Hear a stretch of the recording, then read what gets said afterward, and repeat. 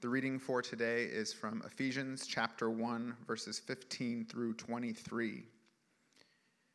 For this reason, because I have heard of your faith in the Lord Jesus and your love toward all the saints, I do not cease to give thanks for you, remembering you in my prayers, that the God of our Lord Jesus Christ, the Father of glory, may give you the spirit of wisdom and of revelation in the knowledge of him, having the eyes of your hearts enlightened, that you may know what is the hope to which he has called you, what are the riches of his glorious inheritance in the saints, and what is the immeasurable greatness of his power toward us who believe, according to the working of his great might, that he worked in Christ when he raised him from the dead and seated him at the right hand in the heavenly places, far above all rule and authority and power and dominion, and above every name that is named, not only in this age, but also in the one to come. And he put all things under his feet and gave him as head over all things to the church, which is his body, the fullness of him who fills all in all. This is the word of the Lord. You may be seated. All right. Thanks, Nick. Morning, Arcadia. How are you? All right. Man, I just love that Hustle Phoenix stuff. Appreciate Josh doing that. And I'm glad they're here. And if you have more questions, be sure to see Kimberly and Ricky in the back. A couple things before we get started, if you don't mind. Cody's not here today, so I can talk about, without him getting embarrassed, what a wonderful job I think he does leading us in the worship arts here. He has been with us now for more than 3 years, and I think almost 4 now. He's coming up on 4 years. And the number of teams that he's assembled to lead us into worship, to help point us to God and to Jesus, has been, in my 20 years as a vocational minister, has been just absolutely unparalleled. And he not only does that here, as well as work within the community to also disciple and do church formation, and he and Lauren lead an RC, as well a redemption community, a small group. But Cody also now teaches worship arts and theology of worship as an adjunct instructor at Grand Canyon University. And one of the doors that's opened for us as well is that he's been able to develop relationships with young people who want to get into leading worship and doing church formation like Cody does. And we've been able to expand our platform here in order to provide internships and even part-time staff positions for people from Grand Canyon University to be able to do that. And we've had a number of you even asking about some of the newer faces up here. And so I just wanted to let you know that, yeah, that's what's happening up here. So, for instance, today, Malia Rogers is leading us. She's an intern from Grand Canyon University. This is her second semester with us. Many of you know Reagan. Reagan's been with us the longest, Reagan Capacey. Her father is a church planter in Las Vegas, which is awesome. He's a little upset that we get to use her down here rather than in her church, her home church at home. But she's been with us. This is her second year now, and she's actually on part-time staff. Newer this semester is the percussionist today, but you've also seen her play keys, play guitar, and sing like nobody's business. That's Mallory Denson. And then we have another intern who's actually working on the production team, being trained and learning from our sound engineer, Daniel Baugh, and that's Eddie Mahler. And he's up there. You can't see him right now, but you can hear a lot of what he's producing. So we are really appreciative of these students who have connected with us and are really helping us here. So I just wanted to be able to introduce them and thank them for their service, but also just for Cody being able to just continually organizing a great team. That is a wonderful part of being Redemption Arcadia. Second thing I want to mention is if you got your, from last week, if you got your March news and events, I want to mention again the Theology Thursday, which is on March 22nd, Raising Happy and Healthy Children with Terry and Roxanne Thorstadt from Journey's Counseling Center in Tempe. here's the push I want to make today. This would be a great event to invite people that you know who do not go to church or do not go to Redemption Arcadia to come and benefit from something that we're doing here. Certainly there will be some theology mixed in with what they're doing, but they're going to be talking about an issue that many people are struggling with and would like answers to and would like to know more about, and they are experts in the area of parenting. And so I would just encourage you to reach out to your friends, reach out in your neighborhood, and invite people who aren't necessarily a part of Redemption Arcadia to come to this. I think it would be really helpful, and they would appreciate the invite, especially if they come. That's my second thing. And the third thing before we get to Ephesians chapter 1, verse 15 is 2 weeks ago, Cody preached, and I was curious because I did this and I talked to a number of other people. How many of you went out and bought a Ray Bradbury book after Cody preached 2 weeks ago? Yeah, I am almost done with Fahrenheit 451. It's fantastic. I'd never read it. I'd never heard of Ray Bradbury. I'd never read Fahrenheit 451. I went to North High School, so we read like Beverly Cleary books. So appreciate Cody, exposing me to more erudite stuff. So that's really nice. All right. After 6 weeks in what is termed Paul's Barakah, his prolonged proclamation of praise and celebration, we move into a prayer that Paul prays in the midst of Ephesians chapter 1, and he writes it down. He lets the recipients know that he's praying for them. And this is actually not an odd thing to do in this context, to write down a prayer for the recipients of the letter in their context. In fact, in Ephesians, there are 2 prayers in the first 3 chapters of this book. There's the prayer from verses 15 through 23 of chapter 1, and then when we get to the end of chapter 3, there's going to be another prayer as well. I'll give you a little history and context.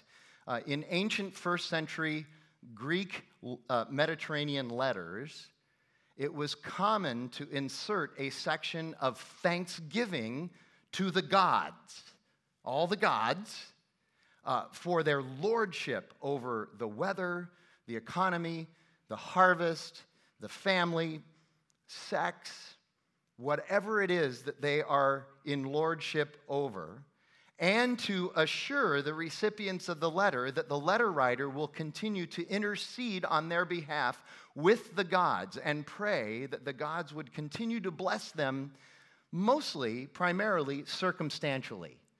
That your family's going to be safe, that your crops are going to be abundant, that the weather is going to be what you need, everything. And Paul develops, in his letter here to the Ephesians, he develops this concept, this prayer trope, but he does it in a distinctively Christian manner.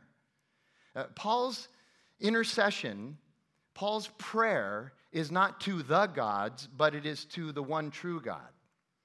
And when he intercedes for the people in Ephesus, he is not interceding in order to beg for great and wonderful circumstances for the recipients of the letter, which is not necessarily a bad thing to do. Pray that they'd have good crops, pray that their family would be blessed. That's not a bad thing to do. But he doesn't do that here, but rather he prays that the recipients of the letter would know God's wisdom, hope, and power.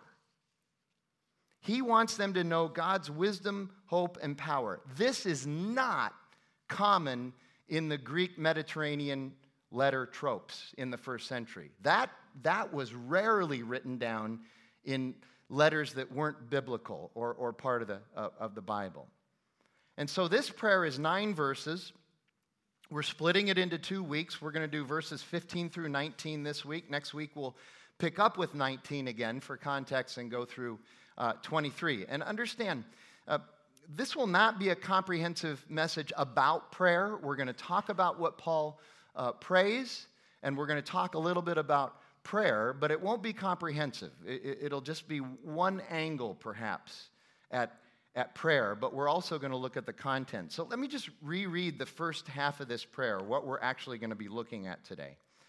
Paul writes this, for this reason, so there's a connection to what he just talked about, what he just wrote about. For this reason, because I have heard of your faith in the Lord Jesus Christ and your love toward all the saints, I do not cease to give thanks for you, remembering you in my prayers, that the God of our Lord Jesus Christ, the Father of glory, may give you a spirit of wisdom and of revelation in the knowledge of him, of God, having the eyes of your hearts enlightened, that you may know what is the hope to which he has called you, what are the riches of his glorious inheritance in the saints, and what is the immeasurable greatness of his power toward us who believe, according to the great working of his might.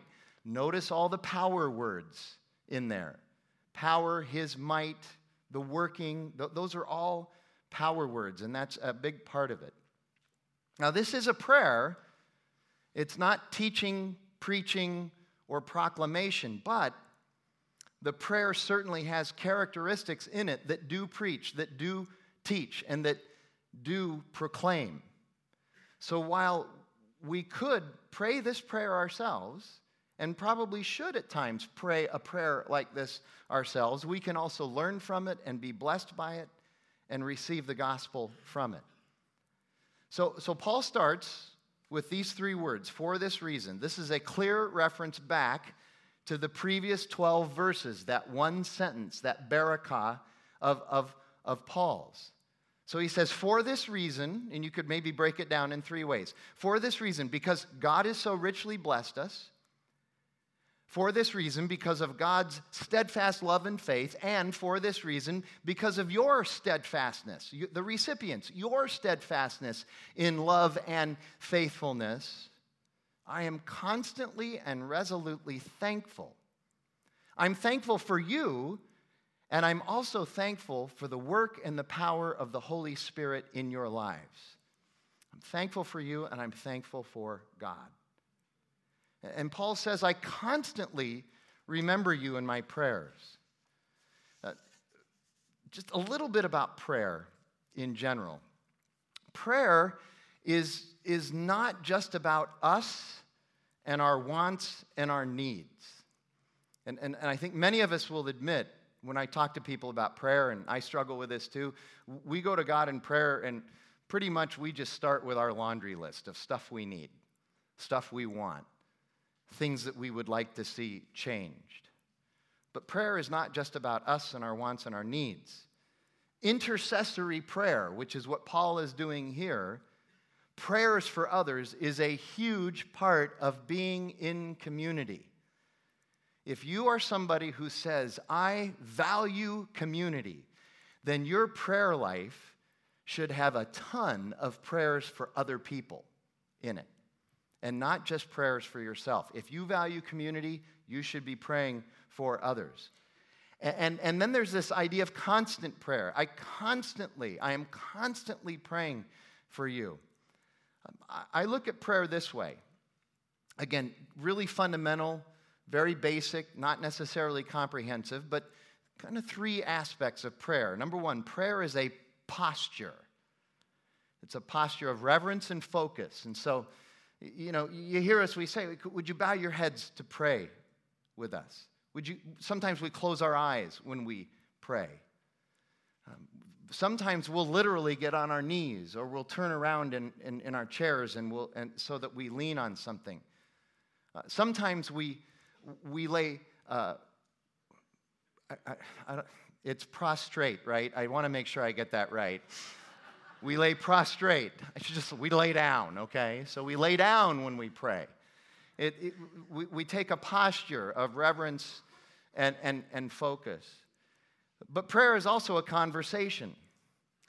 And remember that unless you're a me monster, a conversation is not only talking, but it's also listening and receiving. And so there's listening involved in prayer conversation as well. Here you go. Be still and know that I am God. Pray by being quiet for a while. It's pretty remarkable. But then the third aspect, and so often this is the aspect that I think we miss. Prayer is also an attitude. It's an attitude. It's a general attitude. So let me just think about this. Paul also says in chapter 5 of 1 Thessalonians, his first letter to the church in Thessalonica, which he wrote well before he wrote Ephesians, he says that we are to pray without ceasing. Pray without ceasing. Well, if we're going to pray without ceasing and we're always going to be in the posture of prayer, that's a little difficult to do when we're driving, right? It's hard to bow your head and close your eyes when you're driving. Although I know some of you do that when you're texting and driving, but you shouldn't do that. We're not advocating for that.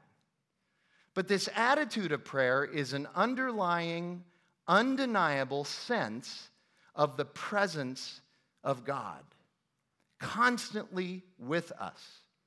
It's the reality that even though we're doing other things and thinking about other things, and these are important things, and we would not deny that we need to do those things, we are still connected with God. He may be sort of running in the background, but He's right there, and we know it, and we realize that His presence is with us, and we have access to His wisdom at all times. That's the attitude of prayer. So in the midst of doing other things, we have this attitude of prayer. That's what Paul is calling us to. Now, in this prayer, this specific prayer here, what is it that Paul is praying for? Probably not things that we normally or actively, regularly pray for, but should pray for. For instance, primarily, not exclusively, but primarily, this prayer points us to the character of God, the attributes of God, who God is, His majesty, His power, His sovereignty, the hope He gives, His glory, His wisdom and His knowledge, different things. Wisdom would be the application of knowledge, and His love and His faithfulness as well.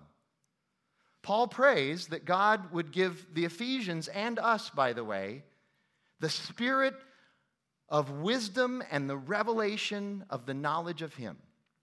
The spirit of wisdom and the revelation of the knowledge of Him. Most often, when you and I pray, we pray that our circumstances would change, that God would somehow change our circumstances. Here's one that we pray a lot. You may not admit this out loud, but you pray this a lot, I pray this a lot. We pray that somebody else would change. Right? And we talked last week about how we need to pray that God would reveal us to us so that we might change. That's actually a project that we can work on and get results with. It's rare that we're able to pray and have somebody else change. It's rare that we're able to manipulate circumstances so that someone else will change. Early in my walk with Christ, Jackie told me that when she would get distracted or bothered by somebody else, she learned to start to pray that her attitude would change, not that God would change the other person. And I remember my initial reaction was like, are you crazy? God should change them. But it opened my eyes. And she said, It really helped her because the first thing it did was it calmed her heart toward the other person. It's pretty amazing. But we pray that other people would change. We pray that our lives would somehow be made easier, less stressful, and more comfortable and more convenient. So the question is, shouldn't we broaden our scope and consider what the approach that Paul takes here? Paul is saying, and by the way, Jesus said this too, and so did James in his letter in the New Testament. Paul is saying that we're going to have circumstances in our life that are unpleasant and hard. That we're going to have challenges, we're going to have temptations, we're going to have sufferings, we're going to have discomforts, and it's just a fact. That's the fact of life. And we would like those circumstances to be changed, but instead, let's pray, God, how about if you would grant us the wisdom and the revelation to be able to walk through life's tribulations rather than us asking for you to give us the old end around? I want to go around that storm, not through the storm. He's saying, let's pray for the power, the wisdom, the revelation, the knowledge, the ability to walk through the storm. And James, in his letter, he says, this is what tests our faith. James chapter 1, verses 2 and 3. This is what tests our faith, tests the gospel, puts the gospel to the test in our lives. And the result is that it produces good things for us. It produces perseverance, steadfastness, endurance, and patience. Those are good things. Matt Smethurst says this: sometimes Christ calms the storm, and sometimes he lets the storm rage and calms his child. So how about praying that God would open our eyes in the midst of our troubles in order that we might learn from our troubles, to be guided through our troubles, to be disciplined in our troubles, and to become stronger and come out better on the other side of our troubles. Almost every writer in the New Testament talks about this process, that it's good for us and that it's inevitable. And Paul says, I want you to have the spirit of wisdom. He's talking about the Holy Spirit there. Here you go. He's talking about God, the, quote, third member of the Trinity, but of equal status and essence and substance, God to the Father and the Son. He says, we want the spirit of wisdom. We want the wisdom, our wisdom, to come from God. Because really, wisdom is not generally something that originates with fallen human beings. We think it is. True wisdom, Paul will tell us this in Ephesians 5 when we get there in like 2023. Paul will tell us that true wisdom comes from surrendering our lives to Jesus, therefore being filled with the Holy Spirit, living under the influence of the Holy Spirit, and submitting our thoughts, agendas, and strategies to the will of God by the filling of the Holy Spirit in our lives. Wisdom is not something that we lord over other people, but rather it's something that out of humility and gentleness we submit our lives to. And we have access to it in and by the Holy Spirit. It's also important to understand here, Paul's prayer, this is really critical, Paul's prayer is not for the Holy Spirit to do something new and additional to our salvation in our lives, but rather that we would simply access the Holy Spirit who is already there in our lives. You see that? It's not a new work the Spirit is doing. He's asking that the eyes of our hearts would be open so we see that we have access to this already. It's there. And notice, God will enlighten our heart. Enlighten our heart. Paul's using heart language here. He uses mind language in other places, but he's using heart language here so that we will know. Enlighten our heart so that we will know. And once again, there's this beautiful connection in Paul's writings between faith and the heart and the mind, between faith and affect and cognition, between faith and emotion and reason. One of the challenges, I'll just say challenges. You can email me later. One of the challenges that some of us in this room have with our charismatic brothers and sisters is their seeming emphasis on emotion over thought. Their seeming emphasis on feelings over facts. But you know what? We have a problem too. Let's not be blind here. We have a problem.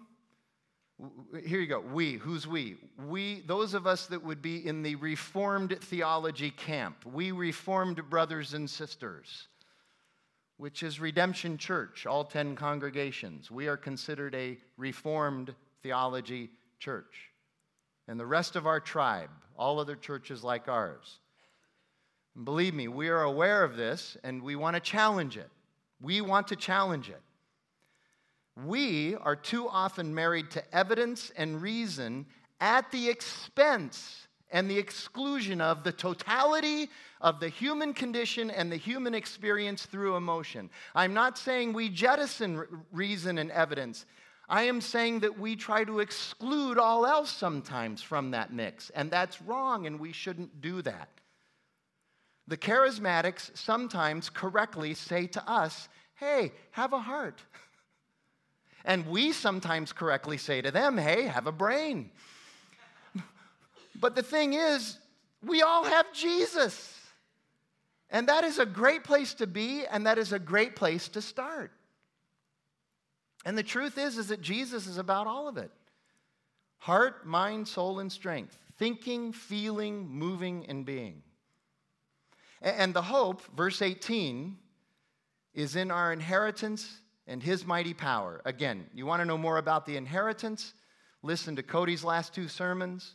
We'll talk a little bit more about the power, but the inheritance, remember, is not just the stuff we get, and it's not just the connection we have with the body, but it's the fact that we are now part of a kingdom that is eternal, and with that kingdom comes the king. And you can't have one without the other, Jesus. And the hope is accomplished and guaranteed, here you go, by his great and mighty power. God created and holds all things together. Great and mighty power.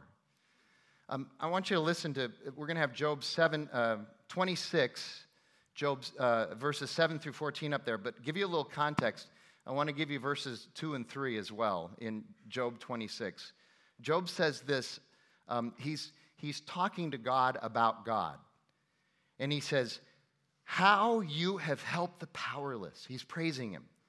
How you have saved the arm that is feeble. What advice you have offered to one without wisdom. And what great insight you have displayed. He's talking about the power of God. And then he goes on to say this. God stretches the northern sky over empty space and hangs the earth on nothing. He wraps the rain in his thick clouds, and the clouds don't burst with the weight. God covers the face of the moon, shrouding it with his clouds. He created the horizon when he separated the waters. He set the boundary between day and night. The foundations of heaven tremble. They shudder at his rebuke. By his power, the sea grew calm. By his skill, he crushed the great sea monster. His spirit made the heavens beautiful, and his power pierced the gliding serpent. These are just the beginning of all that he does, merely a whisper of his power. Who then can comprehend the thunder of his power? His power. And it's not just the power of creation and control, it's also the divine power over the supernatural forces of darkness and evil and the occult of magic. The occult of magic, which was especially prevalent in first century Ephesus, and it is also prevalent in 21st century Phoenix. And I know some of you are like, what? Oh no? I want you to think about this in context. The title of this message, Luke Simmons gave it the title, is A Prayer for Open Eyes. Couldn't have been a better title. We need to open our eyes to this stuff. We consider ourselves sophisticated, scientific, enlightened. Of course we don't have magic today, Frank. At least not any that we'd believe in. One of the values of the redemption communities, the RCs, the small groups, the home groups, whatever you want to call them, one of the values is that you get to be in community with other people who have some thoughts and perspectives about the reality of the gospel that maybe you hadn't thought of yet, that God hadn't revealed to you yet, and he's using those other people to reveal them to you. A couple weeks ago, Jackie and I were we're part of the DeSerafino RC. And we were there, and Sean and Allison led us through this discussion of magic in the 21st century. And it was so good that I stole it, and I'm presenting it here this morning. I'm calling it sermon research, okay? That's what it is. So I want you to think, what is it that magic is supposed to do? Generally, 3 things. Magic creates an illusion, so it changes our perception. Magic also manipulates. It attempts to change reality. And then magic is a shortcut. It's supposed to be a shortcut. You know, we humans have this innate desire for success, wealth, and victory, but we want it with no effort and no sacrifice, right? Some of you honest people are shaking your heads like this, okay? That's just the way it is. So here's some of our magic today. Think about it. How about the magic of technology? Listen, I grew up with a rotary phone, and until I was 7 years old, we had a party line in our neighborhood. If you don't know what a party line is, it's not the name of a television show or a movie. Look it up on Google, or ask somebody who's as old as I am or older, and they'll tell you what a party line is. I grew up pre-microwave, and to me, technology is pretty magical. Amen? Isn't it something? It is absolutely awesome. And we count on it so much. And we frankly, we count on technology so much. And we expect it to work like magic. We do. We want it to do things we cannot do. And it does. We want it to do things that can't be done. Sometimes not so successful there. But here you go. Definitely it's a shortcut. It's a shortcut. I teach at the college level as well. Cut and paste is a big deal in college papers. We rely on technology way more than we rely on Jesus. Amen? How about the magic of medicine? Especially in the areas of faking our bodies, enhancements. Also in saving us when nothing else can save us. By the way, is this a polemic against medicine and doctors? No. If that's what you take out of here, you're really not listening well. But we do think about medicine in terms of how magical it is. We want it to save us when really nothing else can. Many of us treat medical care the way we treat prayer. We expect medicine to work like magic, to be a silver bullet, to fix whatever the product is, and to fix it in no time. Pills and shots and oils and remedies. And I say that, and by the way, I will tell you, I'm an essential oils guy. Yes, your pastor buys peppermint oil and tea tree oil. I confess to you that I do. Okay? But what we want is the shortcut. Do you know do you have any idea how many of our medical conditions can be prevented with good nutrition and exercise? I'm not going to do that. I've been a runner for 45 years. Running is a big deal in my life. I haven't run for 3 months now. Last fall, I started developing a pretty difficult pain in my left foot, not my right foot, where I had the bunion surgery. I had bunion surgery almost 3 years ago. It was so successful. It was painful, but it was so successful. I've been asking him to do bunion surgery on the rest of my body that isn't working correctly, okay? So I went back to my bunionectomy doctor. I said, what's wrong with my foot? X-rays. I think I have a stress fracture. X-rays, MRI, no stress fracture. He says, but here's the problem. You have osteoarthritis in your second, third, and fourth metatarsal. And I immediately said to him, I said, let's get out the injections. Let's do the shots. You see where my mind went? I want to run tomorrow, man. Come on, shoot me up. All right? And he said, no, I'm not really into those things. He says, that it might make you feel better for a little while, but it's just going to mask the pain, and it's going to make it worse. He said, if you're ever going to be able to run, I was walking with a pretty severe limp. Some of you mentioned it months ago. If you're ever going to run again, and certainly walk well again, you're going to have to do physical therapy. No! No, not physical therapy. Here's your prescription. Was that an overreaction? I did it in the doctor's office. He was used to it.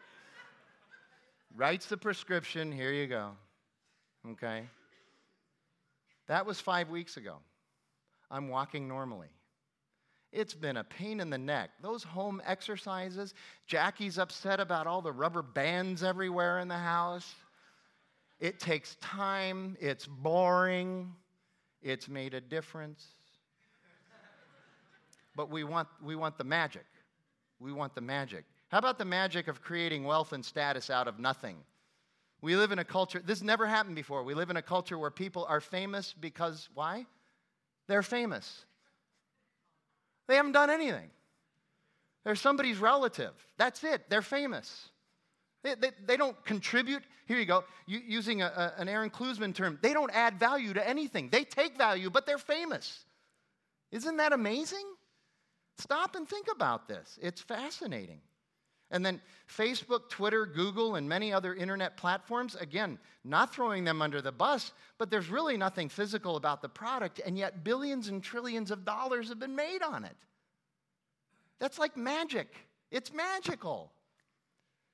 Here you go. One of the challenges here is that most of us would rather post than pray. That's a problem. Tim Keller says it this way. We are quick to tweet, to Facebook, and to Instagram, but we treat prayer with a level of procrastination. That's true. Here you go. 2 more, and I'm done. The magic of entertainment. Movies, interactive video games, virtual reality. And I like a lot of this stuff. I admit it. I'm a pop culture guy. Much of it suspends reality and transports us to a place that doesn't exist, and it's fun. I get it. Then there's my least favorite one, admittedly, the magic of politics. We expect it to be magical, and I have 5 questions. When will humanity ever advance to the place where we realize that no politician can be our savior? When will humanity ever advance to the place where we realize that the political process, if it ever does work, takes an excruciatingly long time? When will humanity ever advance to the place where we quit buying into the illusions that politicians create? When will humanity ever advance to the place where we quit believing that the right politicians or the right political platform is our shortcut to joy? And when will humanity ever advance to the place where we have more faith in Jesus than we have in the government? So what about Jesus? We said this last week. Jesus is the way, the truth, and the life. Jesus is not the illusion, the manipulation, and the shortcut. Notice he didn't say that in John 14:6. Jesus is reality, and he tells us that we will also live in reality. I will tell you, this is one of the things I absolutely love about the Christian faith. It tells us the truth about life. It doesn't sugarcoat anything. It doesn't tell us any such nonsense as put your problems on a cloud and watch it drift away. None of this garbage that you hear out there in the culture. It tells us the truth. That's one of the things I love about it. Nothing's sugarcoated. Jesus never prescribes shortcuts, but he calls for endurance and patience. And before you email me and say, what about the miracles? If you think that the miracle was only and specifically for a shortcut in somebody's life, you are missing the point of Jesus' miracles. The point of Jesus' miracles was to point people to God. That's why he did it. He didn't do it so that everybody could be healed instantaneously. It's one of the things that I really struggled with the whole what would Jesus do movement. Okay, if I encounter a blind person, here's what Jesus would do. He would hock a loogie into the sand, rub it in his hands, and put it on the person's eyes. I can't do that. The question is, what would Jesus have me do? And that's going to involve patience and perseverance. He reveals life and truth to us in all of its glory and all of its sorrow. And he gives us the power and the wisdom to live in it, not around it. And his end game is sure. It's our inheritance. It's God's power in and over all things that gives us this ultimate victory over all other forces. And you know, we ended with verse 19, but the sentence goes on. I want you to look at this, a little preview for next week. It says, this is done according to his, God the Father, his great might, that he works in Christ. That's the beginning of verse 20, that he works in Christ. Understand, all roads begin with and then lead back to Jesus. He is beauty, he is truth, he is power, he is grace. And he is the one who loves us when nobody else will and nobody else can. That's good news. Let's pray together. God, we thank you for your word and its truth, and we thank you for Paul's prayer here, and certainly what we can learn about prayer, but also what we can learn about you, your power and your majesty. So God, point us to you. Just keep entreating us and pointing us to you. Give us the courage to be able to live our lives as gospel-centered people who are outward focused. We pray that in Jesus' name. Amen.